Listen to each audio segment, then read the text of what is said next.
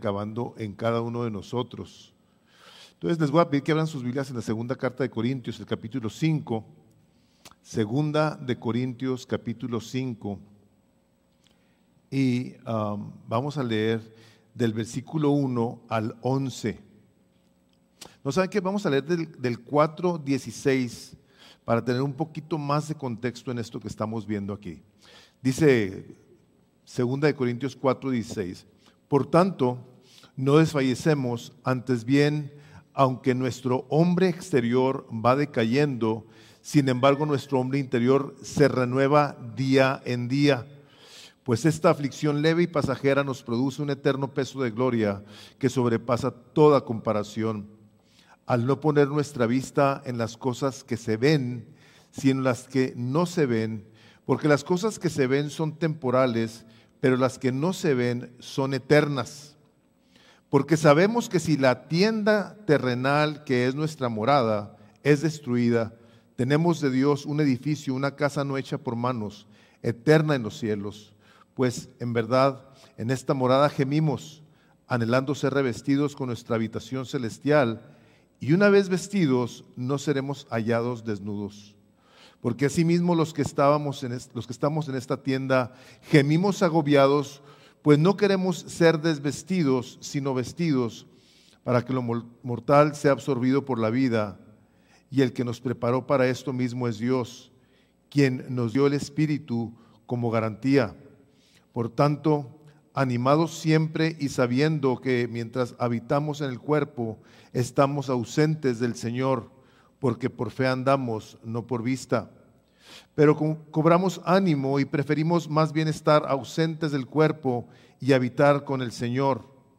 Por eso, ya sea presentes o ausentes, ambicionamos agradar al Señor, porque todos nosotros debemos comparecer ante el tribunal de Cristo para que cada uno sea recompensado por sus hechos, estando en el cuerpo de acuerdo con lo que hizo, sea bueno o sea malo. Por tanto, conociendo el temor del Señor, persuadimos a los hombres, pero a Dios somos manifiestos, y espero que también seamos manifiestos en las conciencias de ustedes. Padre, queremos darte gracias por tu palabra, que nos recuerda lo frágil que somos y que estaremos un día frente a ti.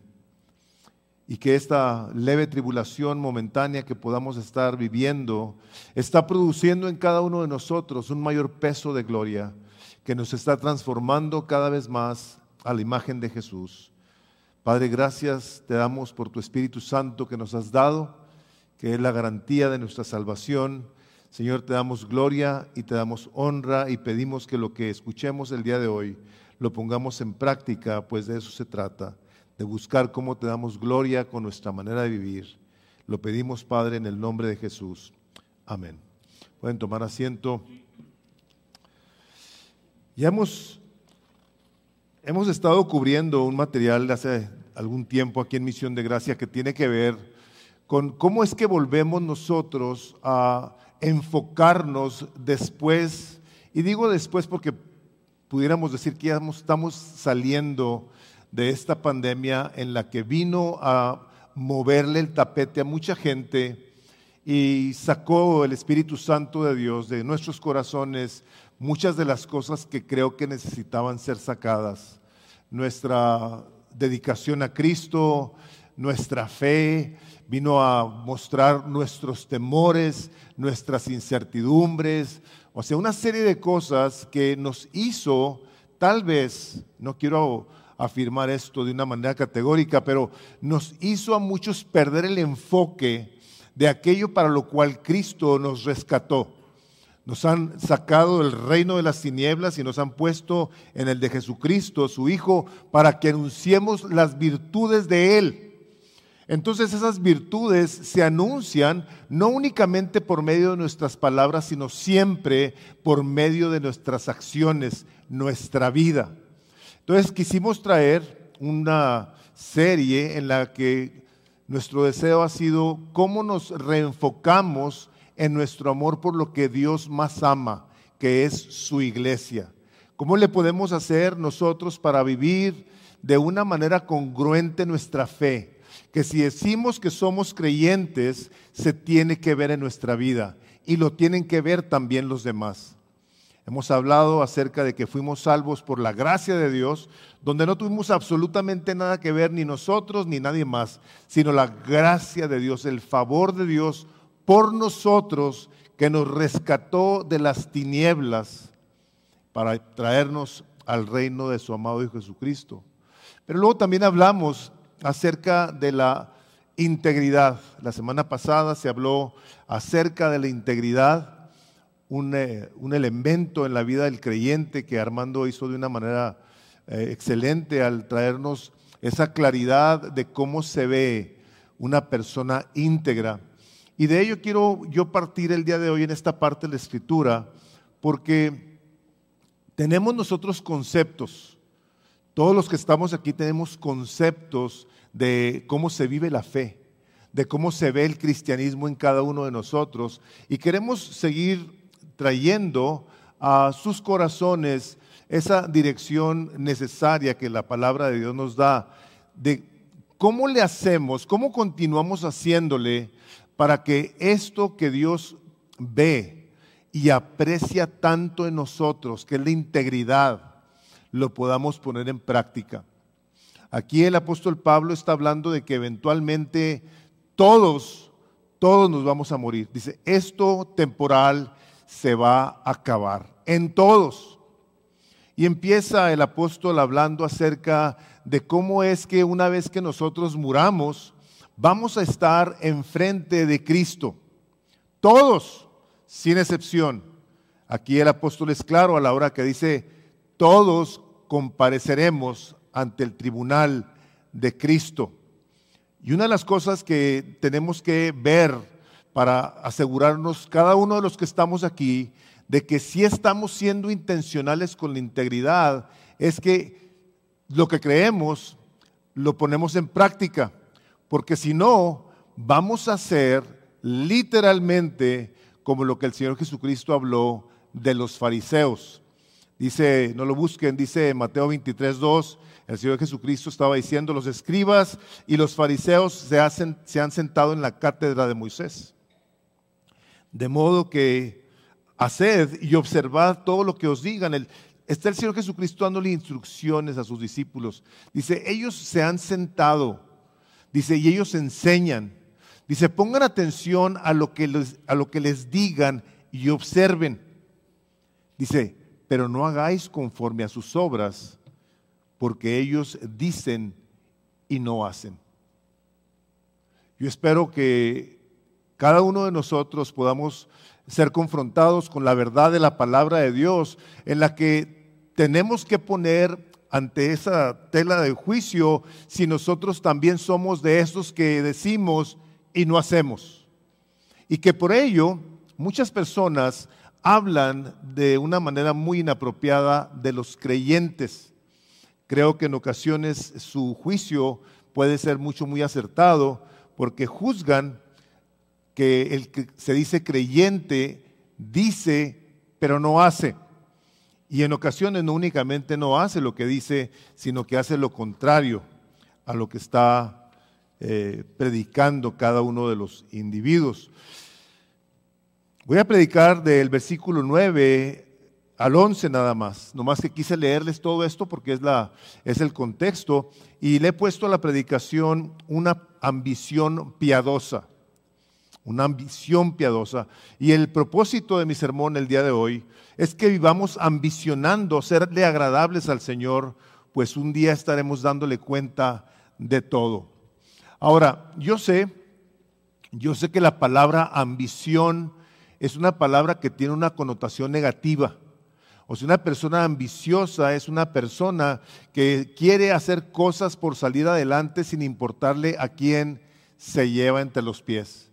Puede en un momento dado estar deseoso de tener mucho, de tener un nombre admirable, de tener poder, de tener prestigio, una prominencia social, porque tiene una ambición, porque hay algo adentro de él o de ella que lo está llevando a querer obtener ese tipo de cosas que de entrada les digo, solamente Cristo puede llenar. Solamente Él puede satisfacer esa hambre por querer tú ser alguien que no fuiste llamado a ser. Y vamos a ver qué es lo que sí hemos sido llamados a hacer. Entonces, en esta parte de la Escritura, el apóstol Pablo lo trae entre nosotros con la intención de que tengamos en mente, que tengamos en cuenta que la vida del creyente no se vive así nomás una vez que fuiste salvo. Muchos creyentes que se les habla el Evangelio se convierten, entregan sus vidas a Cristo, empiezan a conocer doctrina y se quedan en ocasiones muy quietos con su manera de ser y de vivir. Hay poco cambio, poca intención, y lo que en un momento dado no hay, y que aquí Pablo, inspirado por el Espíritu Santo, nos dice que debe de haber, es una ambición por serle agradables al Señor. Oswald Chambers, este hombre de Dios, dijo lo siguiente y me llamó la atención. Dice, porque somos hijos de Adán y queremos ser grandiosos, dice en sus notas, dice, fue que Él se humilló. Porque no dejamos de engrandecernos, fue que Él se hizo como uno de nosotros. Porque queremos reinar, Él vino a servir. O sea, nuestra ambición en la vida es querer ser cosas como las que acabamos de mencionar. Pero Cristo, el Hijo de Dios, el que está sentado ahorita a la diestra del Padre y que va a regresar con una banda que pasa a su pecho, que dice Rey de Reyes, y en su mundo dice Señor de Señores, va a regresar. Y se hizo como uno de nosotros para enseñarnos cuál debe de ser nuestra ambición, que es ser como Jesús. Nuestra tendencia constantemente es ver cómo le hacemos para sobresalir para nuestra gloria. Se nos olvida que la palabra de Dios nos dice que nosotros fuimos creados para la gloria de Dios. Todo lo que nosotros debemos pensar, anhelar, desear en la vida es pensar de esta manera. Yo quiero vivir para que todo eso que pienso y hago, lo haga para su gloria. ¿Por qué? Porque para eso nos hicieron. Esa es nuestra consistencia, nuestro ADN está hecho, creados para la alabanza de la gloria de su gracia. El profeta Jeremías, inspirado por el Espíritu Santo, escribe y dice así, dice, pero tú, dice, buscas para ti cosas grandes, dice, no las busques, no las busques.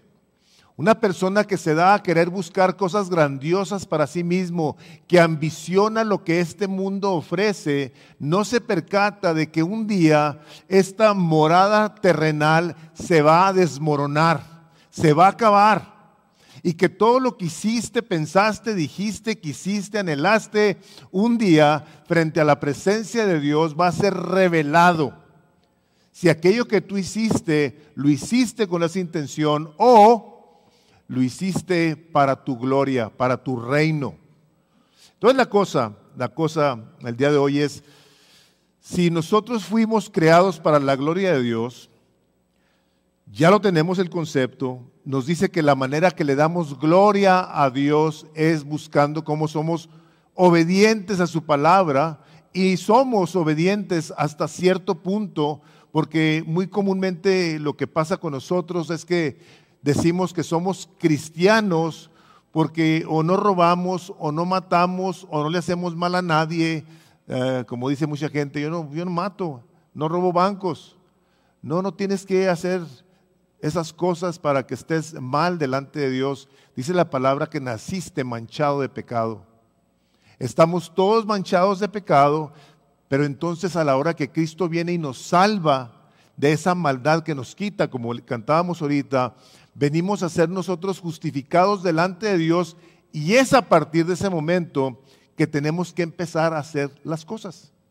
Yo no hago esto, no hago esto otro. La pregunta es, ¿qué haces? ¿Qué haces?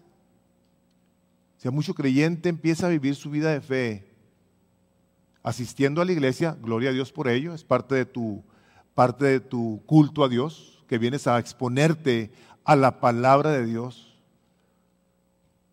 pero en ocasiones está muy limitado a eso. La palabra de Dios no es algo que sea parte de tu vida diaria, la comunión con Dios tampoco.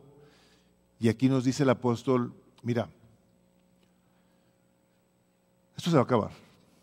Hay problemas en la vida, esta leve tribulación momentánea se va a acabar, todo se va a acabar. Por lo tanto, es importante que tú pienses cómo vives para serle agradable. ¿Cómo le haces? Y está el apóstol a través de varios de sus libros, de sus cartas que él envía, recordándonos por aquí y por allá cómo es que el creyente debe de vivir. Dice en Efesios 5, versículo 10, dice, examinando qué es lo que le agrada al Señor. Examinando. O sea, yo tengo que ver si esto que yo voy a hacer le agrada a Dios. Y sé que esta manera de pensar requiere de una diligencia, de una madurez, de una espiritualidad que decimos, caramba, yo no la tengo. Por ende, entonces tendremos que venir y decirle, Señor, yo quiero, pero no está en mí ahorita. Yo necesito que tú vengas e intervengas a mi favor y me ayudes a buscar entonces cómo soy de esas personas que sí examinan aquello que te agrada. Que me ayudes a formar un patrón en mi vida de que cada día que yo viva tenga la intención de que lo que voy a hablar sea para edificación de alguien más. Que lo que yo estoy pensando te sea agradable. Y que si no es algo que tú en tu corazón estás tranquilo con lo que estás pensando, dile, Señor, este pensamiento, este deseo está en tus manos, yo renuncio a ello. Porque ahí sí tenemos todos y cada uno de nosotros que de una manera constante, incesante, tener que estar luchando con lo que hay en esta cabezota dura. ¿Batallamos? ¿Amén? Todos. Por eso dice la palabra de Dios que llevemos todos nuestros pensamientos cautivos a la obediencia de Jesús. En ocasiones cuando nosotros no estamos viendo si nuestra manera de vivirle es agradable, dejamos que en nuestra mente se hagan pequeños niditos. Decía alguien, los pájaros pueden pasar sobre tu cabeza, nomás no los dejes que hagan nidos. Por nuestra mente pueden pasar pensamientos que si nosotros no los examinamos, eventualmente van a producir una acción. Por eso dice Filipenses 4:8, dice, pensad pues en todo lo que es bueno, en todo lo que es justo, en todo lo que hay alguna virtud, en lo que es digno de alabanza. Dice, en esto pensad y el Dios de paz estará con vosotros. Una persona que quiere vivir una vida agradable, la piensa. Piensa delante de Dios cómo le va a hacer para que su día sea uno que le glorifique. Cómo te pones tú en sus manos, te entregas para que lo que vayas a hacer sea usado por Dios.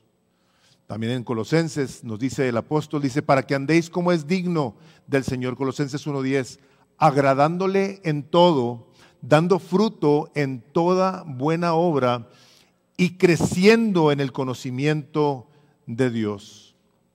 Para que andéis, o sea, el andar en la Biblia tiene que ver con caminar.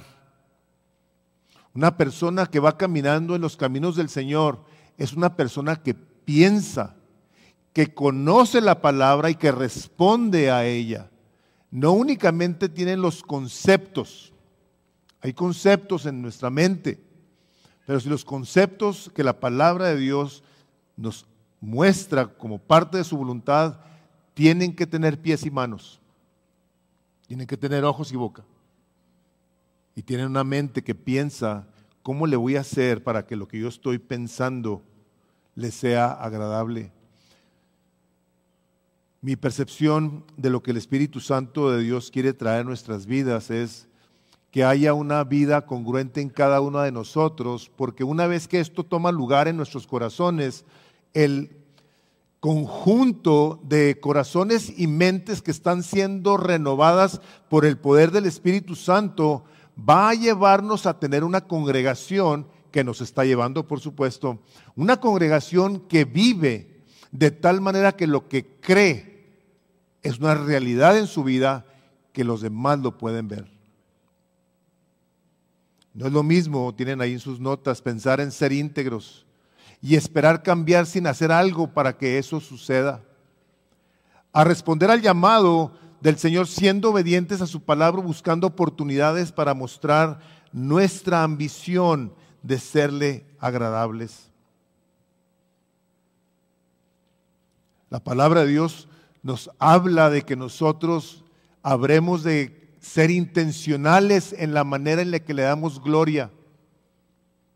Si nuestra vida cristiana se limita a los domingos únicamente y la vida entre semana no va acompañada de esos elementos que la palabra nos trae al corazón y que nos lleva a querer ser instrumentos del poder de Dios en la vida de los demás, a lo mejor estamos viviendo una vida religiosa, una vida que tiene conceptos, pero que no tiene acciones.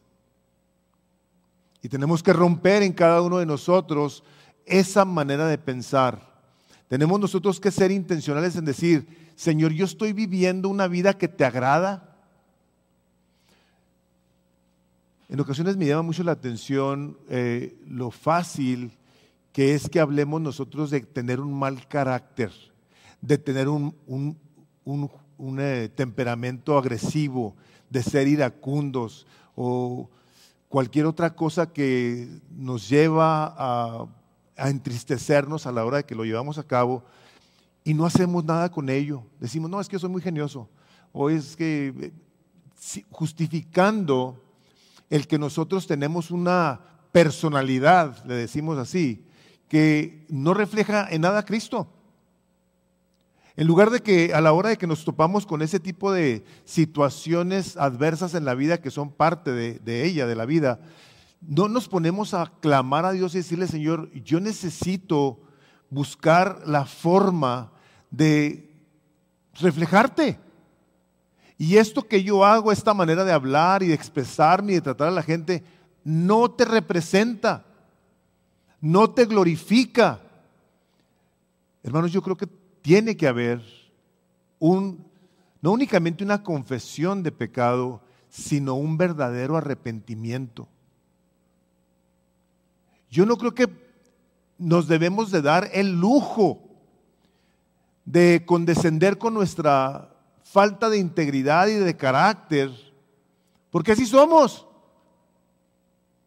Cuando vemos el libro de Colosenses que dice, si pues habéis resucitado con Cristo, buscad las cosas de arriba, donde está Cristo sentado a la diestra del Padre. Y lo dice ahí en el versículo, dice, quítense de vosotros todas estas cosas, ira, gritería, maledicencia, aspereza, maldad, todas esas cosas que en un momento dado, a la hora de que las ponemos en práctica, ofendemos a alguien más. No podemos nosotros permanecer en un estado pasivo cuando el Espíritu de Dios nos dice que mientras estamos aquí, y aun cuando ya no estemos aquí, Pablo se va a ese extremo, es decir, aquí y allá, le seamos agradables en todo. Que tengamos como una ambición. Las ambiciones que les mencionaba al principio son comúnmente las que dominan nuestras vidas. Las ambiciones por tener. En lugar de tener ambiciones por crecer a la imagen de Jesús. Esa ambición de decir, Señor, si algo quiero yo que la gente vea en mí es a Jesús. Comúnmente le digo a los papás, le digo, tú eres el representante de Cristo en tu casa. ¿Qué es la representación que están viendo tus hijos, tu esposa en casa? Si hay esposo, si tú eres una mamá, estás sola, o un hombre que está solo con hijos, tienes la mismísima responsabilidad. Todos y cada uno de nosotros compareceremos ante el tribunal. Todos. No vamos a poderle echar a nadie la culpa. No vamos a querer echarle a nadie la culpa. La palabra nos da instrucciones claras y específicas de cómo es que debemos de pensar. Les decía de Filipenses 4, pero quiero que abran sus Biblias en 1 Corintios 4. A ver si estamos nosotros en esta foto. A ver si estás tú ahí en esta foto.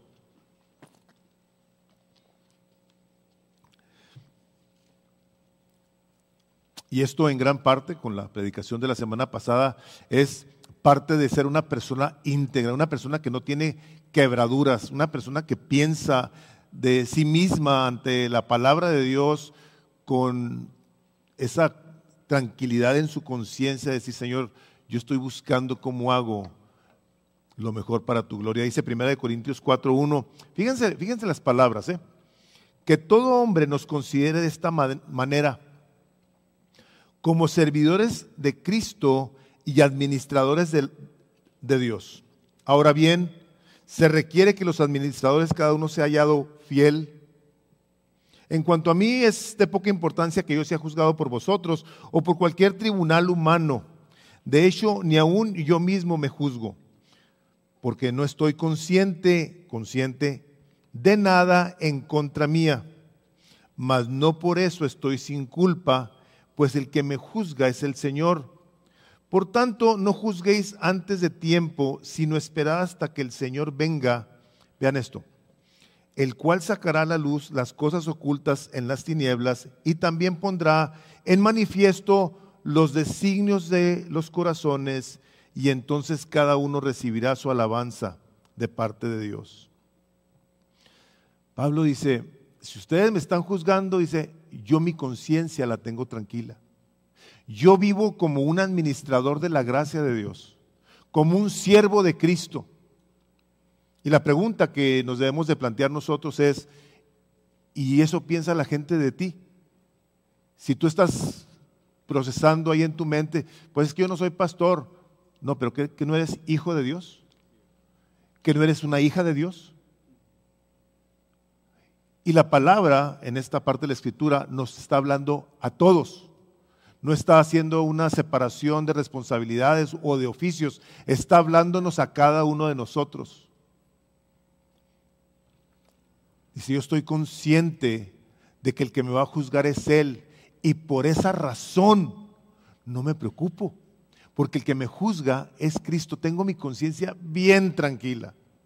Me he dado a hacer estas cosas y sé que ese día, lo profundo de mi corazón, mis más malos deseos, mis peores pensamientos, mis intenciones, van a estar expuestas delante de mí en el día del juicio.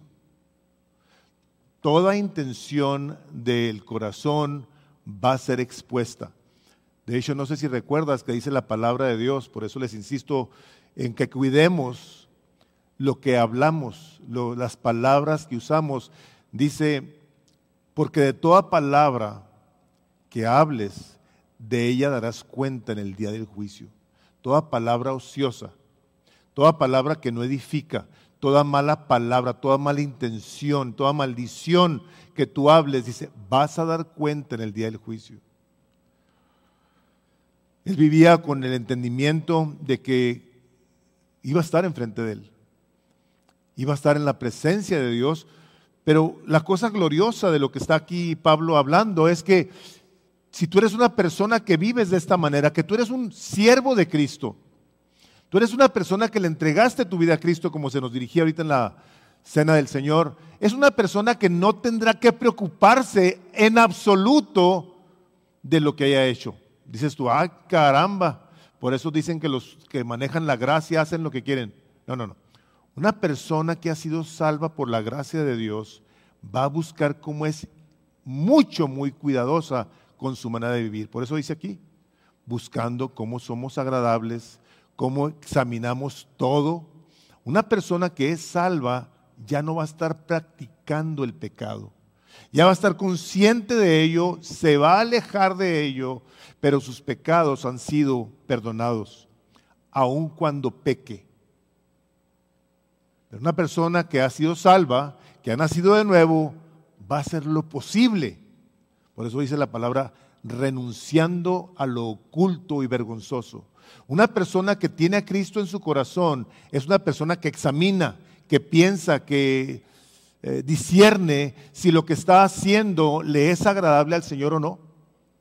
Y una vez que se da cuenta que aquello que está haciendo, pensando o queriendo hacer no le es agradable, se va a alejar, se va a arrepentir, no va a ser permisivo con su pecado.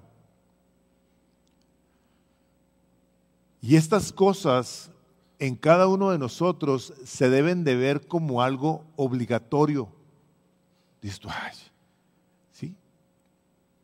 Si nosotros no nos forzamos, hermanos, si nosotros no cuidamos que esto sea como lo que está aquí escrito, les voy a decir, porque lo he visto conmigo y con mucha gente, si tú no te propones cambiar por medio de la gracia de Dios, no vas a cambiar.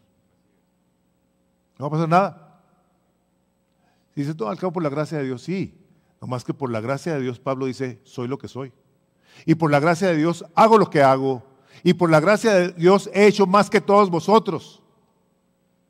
Decía un hombre, Charles Kingsley, me llamó la atención este individuo que dice, ser forzado a trabajar y obligado a dar lo mejor de ti. Fíjense nomás, me gustó mucho esta, dice, engendrará templanza y autocontrol, diligencia y fuerza de voluntad, alegría y contentamiento y 100 virtudes que el ocioso nunca conocerá.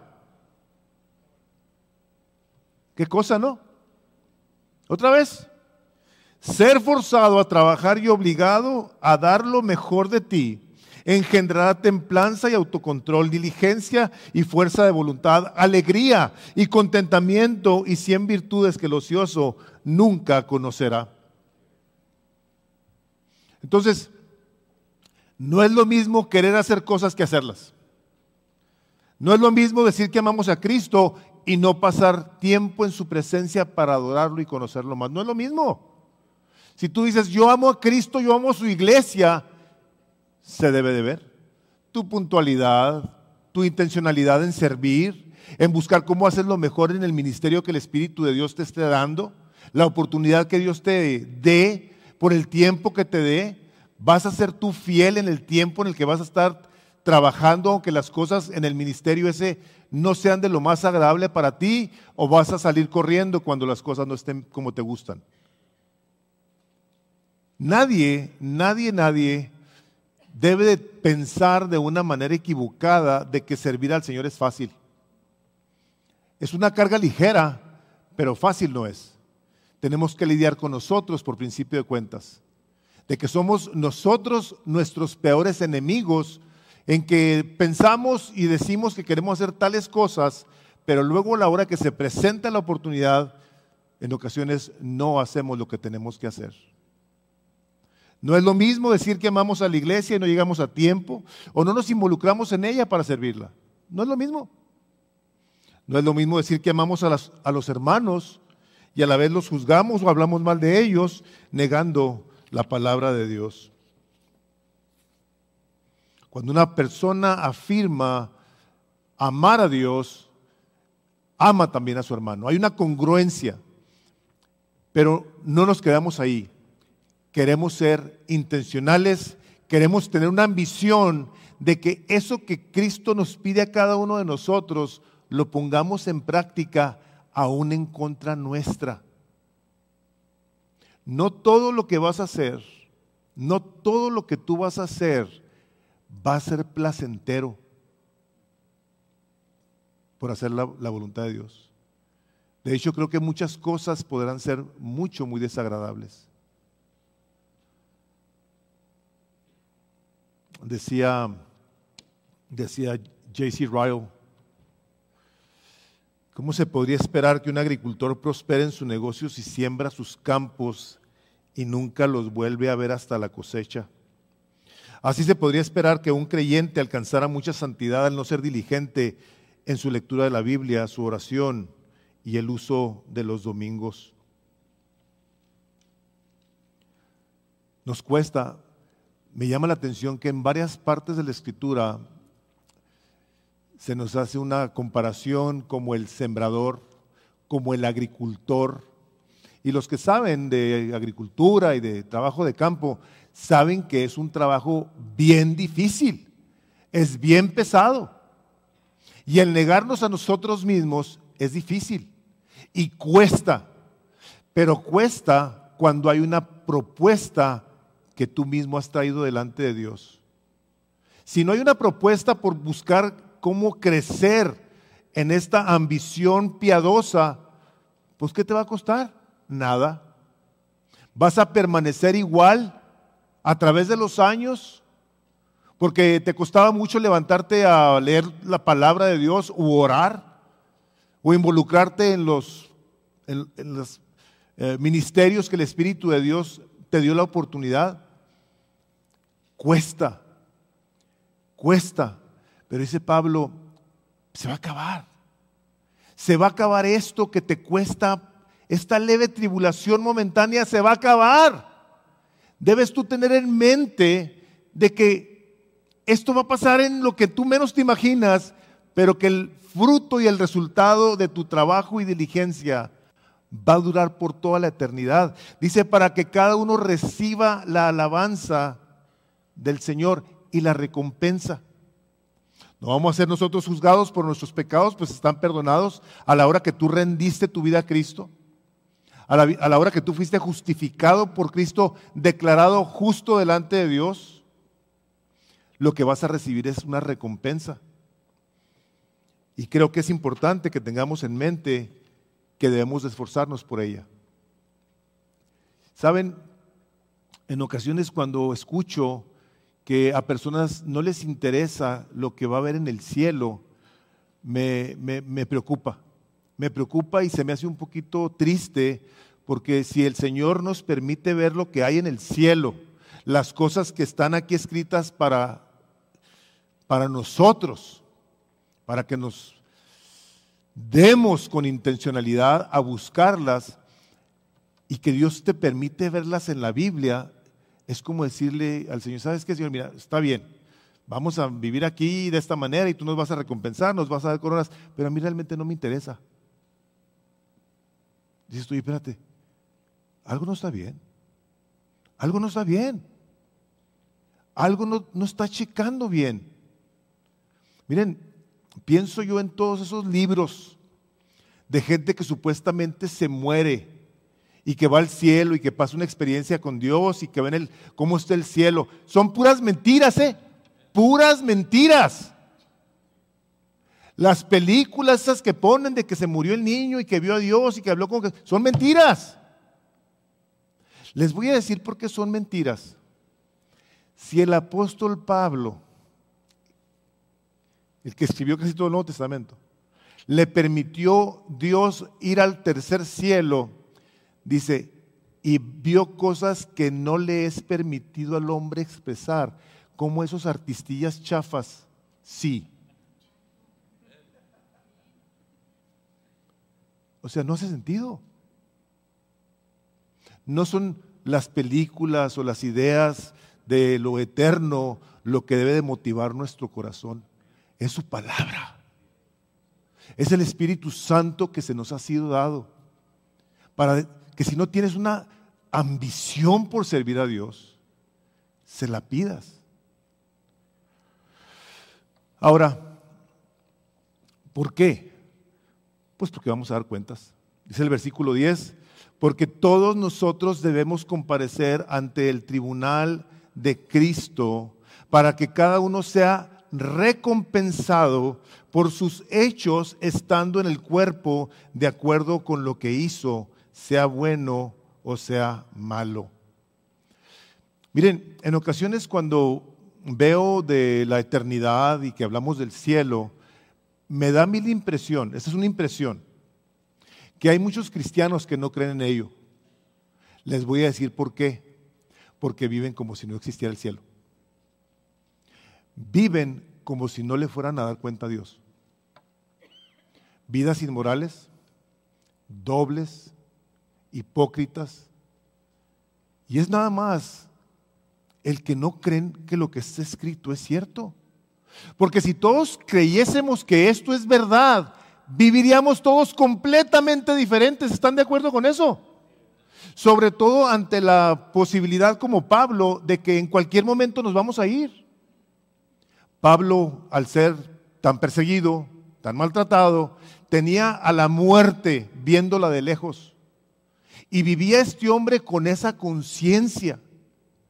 Y nos decía, vamos a dar cuenta.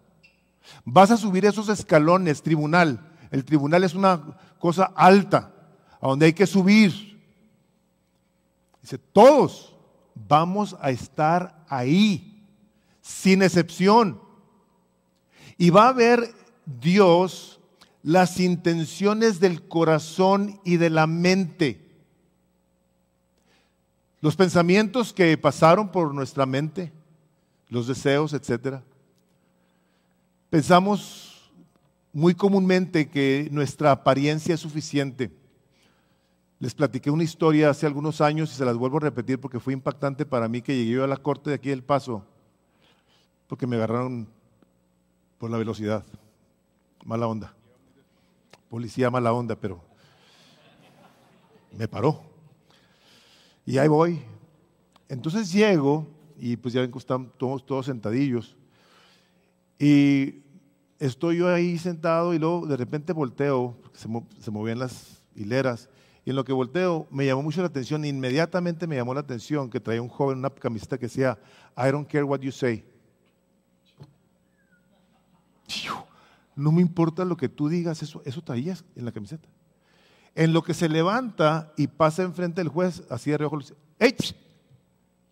Eres culpable. Y dice el policía, sácalo de aquí y deportalo. ¿Es residente? No, va para afuera. Dije yo, ¡ay caramba! Una camiseta, un letrero. Yo no sé si ese hombre se la puso con intención o no, pero se vio y pagó la consecuencia. Y en ocasiones creo que nos conducimos sin percatarnos que el querer impresionar a alguien, a Dios no. A Dios no le impresiona. Por eso habla de las intenciones del corazón. Es de aquí. Sobre toda cosa guardada, guarda tu corazón, porque de ahí emana la vida. Es esa vida con Cristo la que viene a enriquecer la nuestra y la viene a transformar por medio de la palabra de Dios y por su Espíritu Santo que mora en nosotros. Memorizar la palabra de Dios, pasar tiempo en ella. Y yo sé que a mucha gente el prospecto de estar un día ante el trono de Dios le causa temor. Si tú eres una persona que has asimilado la palabra de Dios y la crees, como acabamos de leer, no habrá condenación para los que están en Cristo Jesús. Ese día debe de ser un día esperado con ansias, porque vas a ser recompensado. Miren, en ocasiones a través del tiempo me llaman la atención muchas cosas, pero usamos una parte de la Escritura y se las puse ahí porque quería traerles el concepto, el contexto correcto de lo que es esto. Decimos, es que no debes de tener miedo porque el perfecto amor de Dios echa fuera todo temor.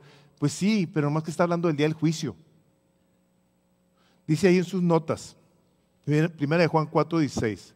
Fíjense lo que dice el apóstol. Y nosotros hemos llegado a conocer y hemos creído el amor de Dios que tiene para nosotros. O sea, si lo has creído, lo debes de conocer. Dice, Dios es amor y el que permanece en amor permanece en Dios y Dios permanece en él. En esto se perfecciona el amor en nosotros para que tengamos confianza en el día del juicio, pues como Él es, así somos también nosotros en este mundo. En el amor no hay temor, sino que el perfecto amor echa fuera el temor, porque el temor involucra castigo y el que teme no es hecho perfecto en el amor. Y nosotros amamos a Dios porque Él nos amó primero. ¿Te fijas? Una persona que está siendo perfeccionada en el amor de Dios, está siendo transformada a la imagen de Jesús. ¿De qué te preocupas? O sea, ¿qué te preocupas si tú has sido redimido? Tú has sido justificado por la muerte de Cristo en la cruz. Has sido lavado por el derramamiento de la sangre. Te han declarado justo delante de Dios. Cuando Dios te ve a Cristo en ti. Por eso decía Pablo, para que habite Cristo por la fe en vuestros corazones, a fin de que arraigados y cimentados en amor, seáis plenamente capaces de comprender la anchura y la longitud y la profundidad y la altura del amor de Cristo que excede todo entendimiento. Una persona que está convencida del amor de Dios en su corazón, ¿saben qué es lo que anhela? Estar enfrente de Él. Para glorificarlo y exaltarlo por la eternidad. No tiene miedo, no debe de tener miedo. Debe de esperar ese día con júbilo, porque vas a ser recompensado por todas tus buenas obras.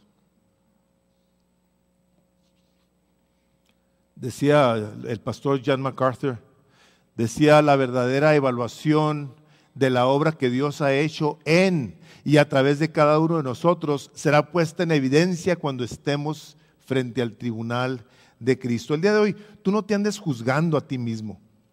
Examínate, no te juzgues, examínate y piensa que si tú estás viviendo para serle agradable, para la gloria de Dios.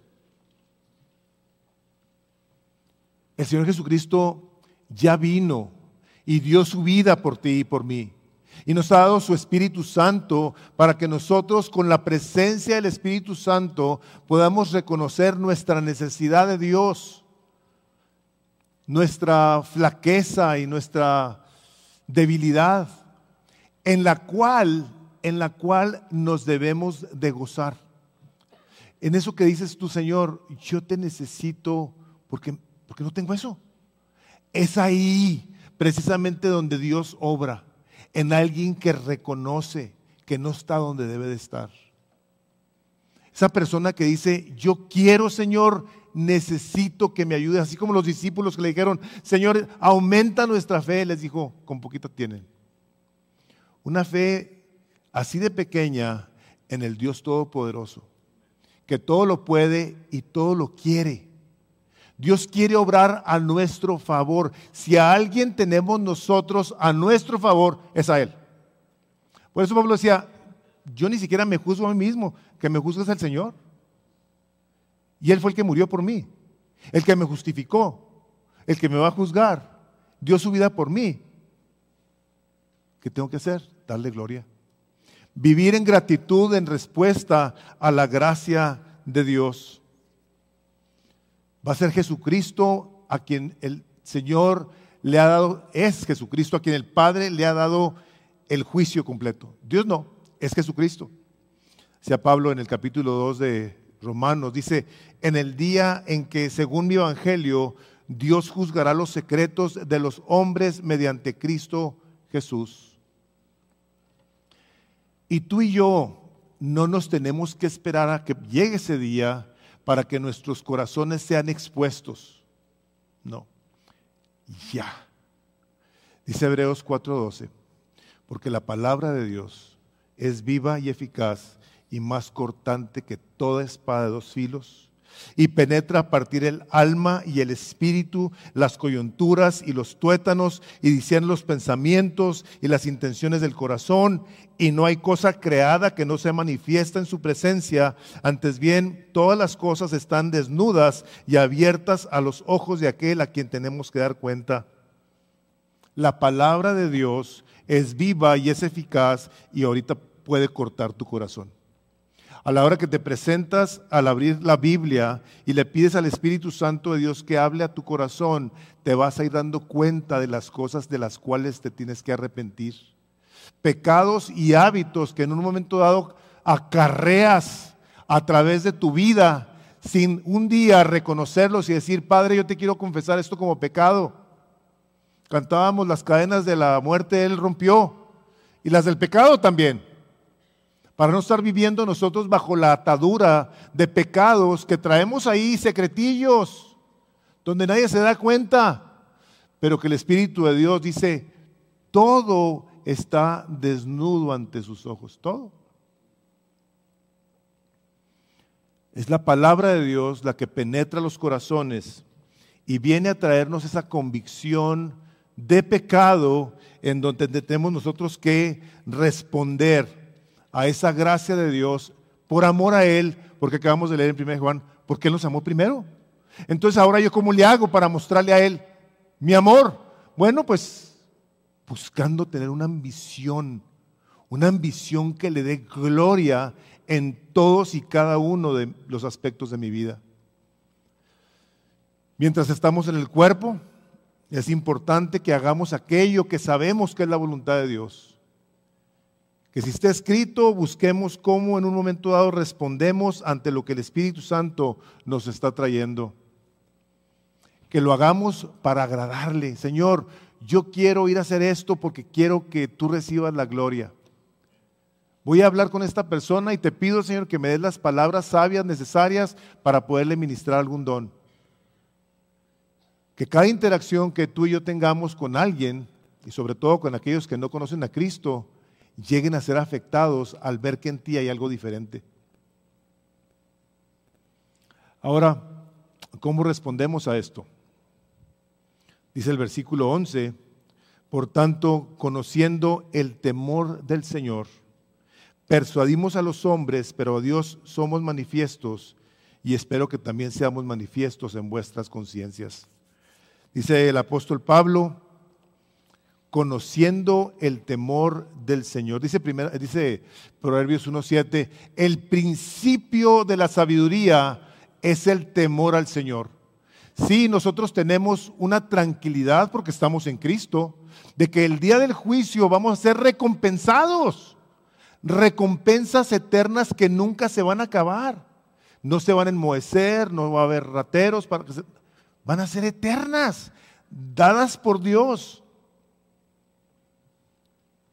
Pero nosotros tenemos que buscar no únicamente cómo conocemos esas cosas, sino cómo nos damos entonces a querer esas cosas. La palabra de Dios nos dice de varias coronas que tiene el Señor preparada para nosotros, pero es importante que nosotros entonces, como les digo, nos propongamos buscar cómo le somos más agradables. Él nos da una clara línea en cuestiones de que si tú le conoces, entonces vas a hacer cosas. Vean ustedes lo que tienen ahí en su nota, en la 1 Corintios 3:12. O sea, tú estás haciendo algo. La pregunta es si lo estás haciendo en Cristo o no. Dice ahí, ahora bien, si sobre el fundamento, sobre Cristo, alguno edifica con oro, plata, piedras preciosas, madera, heno, paja, la obra de cada uno se hará evidente, porque el día la dará a conocer, pues con fuego será revelada. El fuego mismo probará la calidad de la obra de cada uno. Si permanece la obra de alguno que ha edificado sobre el fundamento, recibirá recompensa. Si la obra de alguno es consumida por el fuego, sufrirá pérdida. Sin embargo, él será salvo, aunque así como por fuego. Es sobre el fundamento de Cristo. Es con el deseo de glorificar el nombre de Cristo en obediencia a lo que está escrito. Nosotros buscamos de esas obras que el Señor ha preparado para nosotros desde antes de la fundación del mundo, para andar en ellas. Una persona que lee esa parte de la Escritura, ahí en Efesios, es una persona que va a decir, Señor, ¿y cuáles son las obras que tú preparaste para mí? ¿Cuáles son las obras en las que yo debo de andar? Tú eres creyente, naciste de nuevo, amas a Dios, vienes a la iglesia, pero no estás haciendo nada con esa intención. Y cuando digo de estar haciendo, no estoy hablando necesariamente de cosas muy escandalosas o que llamen la atención, no. Estoy hablando de todo tu día. Desde el levantarte con gratitud a tu Señor por su misericordia, como el hablar con las personas con las que vives, como las personas con las que trabajas, con los miembros de tu familia, con quienes te relacionas, las cosas que hacemos, que queremos que sean para la gloria de Dios. Hermanos, tenemos que ser intencionales con ello. Tú te das a hacer cosas y las haces para que la gente te vea y que diga, mira qué buena es esta persona. Cómo es espiritual esta persona. Tú no estás haciendo las cosas para la gloria de Dios.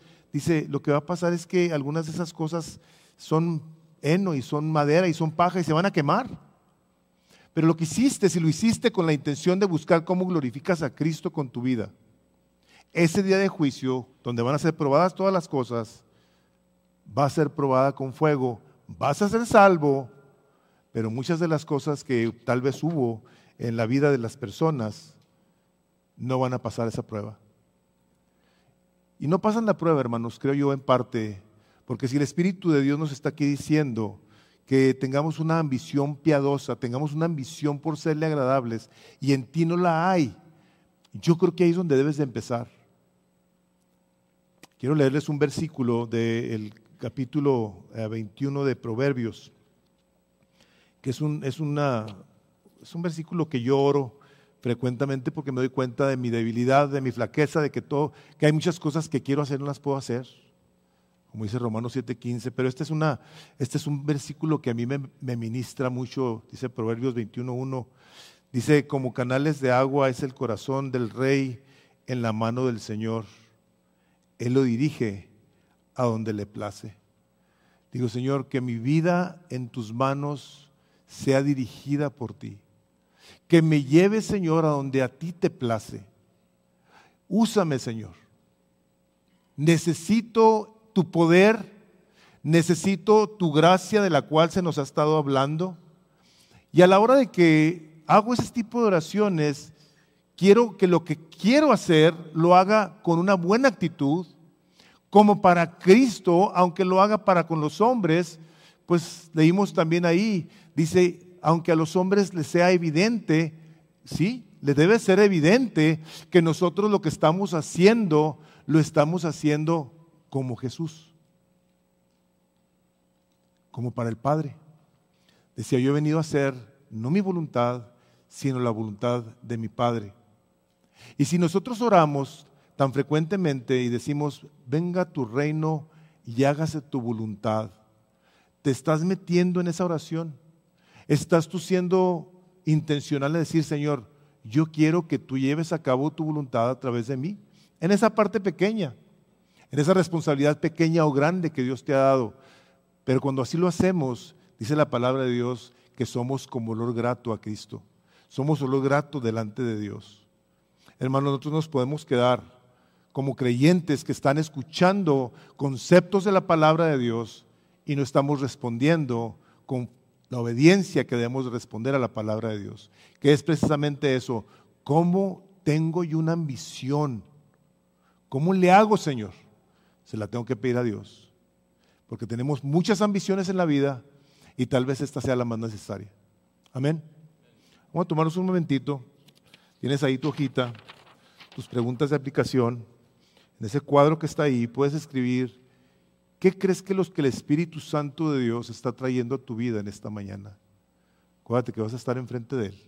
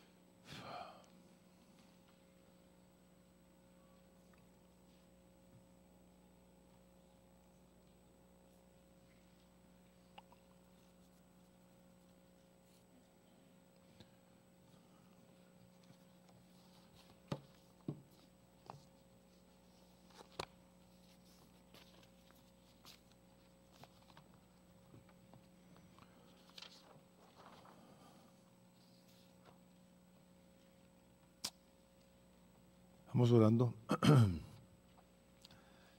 Padre, en el nombre de Jesús, queremos dar gracias por tu preciosa palabra, Señor. Espíritu Santo, gracias por lo que has traído a nuestras mentes y corazones. Hoy te suplicamos, Señor, que nos ayudes a crecer en este aspecto tan importante de la vida, Señor. Queremos pedirte que nos ayudes a tener una ambición por serte agradables. Padre, te suplicamos en el nombre de Jesús que nos ayudes a crecer en este aspecto, y así como dice esta parte de la Escritura, Señor, tú inclinas el corazón del hombre a aquello que tú quieres, Señor. Nosotros sabemos que por tu amor por nosotros, si alguien está de nuestro lado, eres tú, y que harás y responderás a nuestras oraciones que están hechas conforme a tu voluntad, donde nos dices que si oramos conforme a tu voluntad, tú nos oyes, Señor. Sabemos que tu voluntad de nosotros es que tengamos una pasión por Jesús, una ambición por serle agradables. Nos sometemos a ti, Señor Jesucristo. Tú eres nuestro Señor, y si tú no le conoces, un día vas a estar enfrente de Él y vas a tener que dar cuenta de tu vida, defendiéndote tú de todo aquello que el Señor sabe perfectamente en todo aspecto de tu vida. O si tú no conoces a Cristo y el día de hoy, respondiendo a esta palabra, le dice: Señor Jesús, perdóname, yo me arrepiento de mis pecados, reconozco que te necesito, he vivido una vida centrada en mí mismo y no en ti. Te pido perdón, me arrepiento, Señor, ven a mi vida y ayúdame a ser un discípulo tuyo que busque tener esta pasión por ti. Padre, te damos gracias por este día y te pedimos, Padre, tu confort en Marcela también, Marcela Revilla, Padre, con la pérdida de su mamá. Bendícela a ella, a sus hermanos, a Mario y a toda la familia. Hacia Mac, Padre, lo ponemos en tus manos, y que tu Espíritu Santo conforte de sus vidas como solamente tú lo puedes hacer. Padre, nos retiramos deseando que tu Espíritu Santo nos continúe ayudando a hacer lo que te es agradable, porque lo pedimos todo en el nombre precioso de Jesús.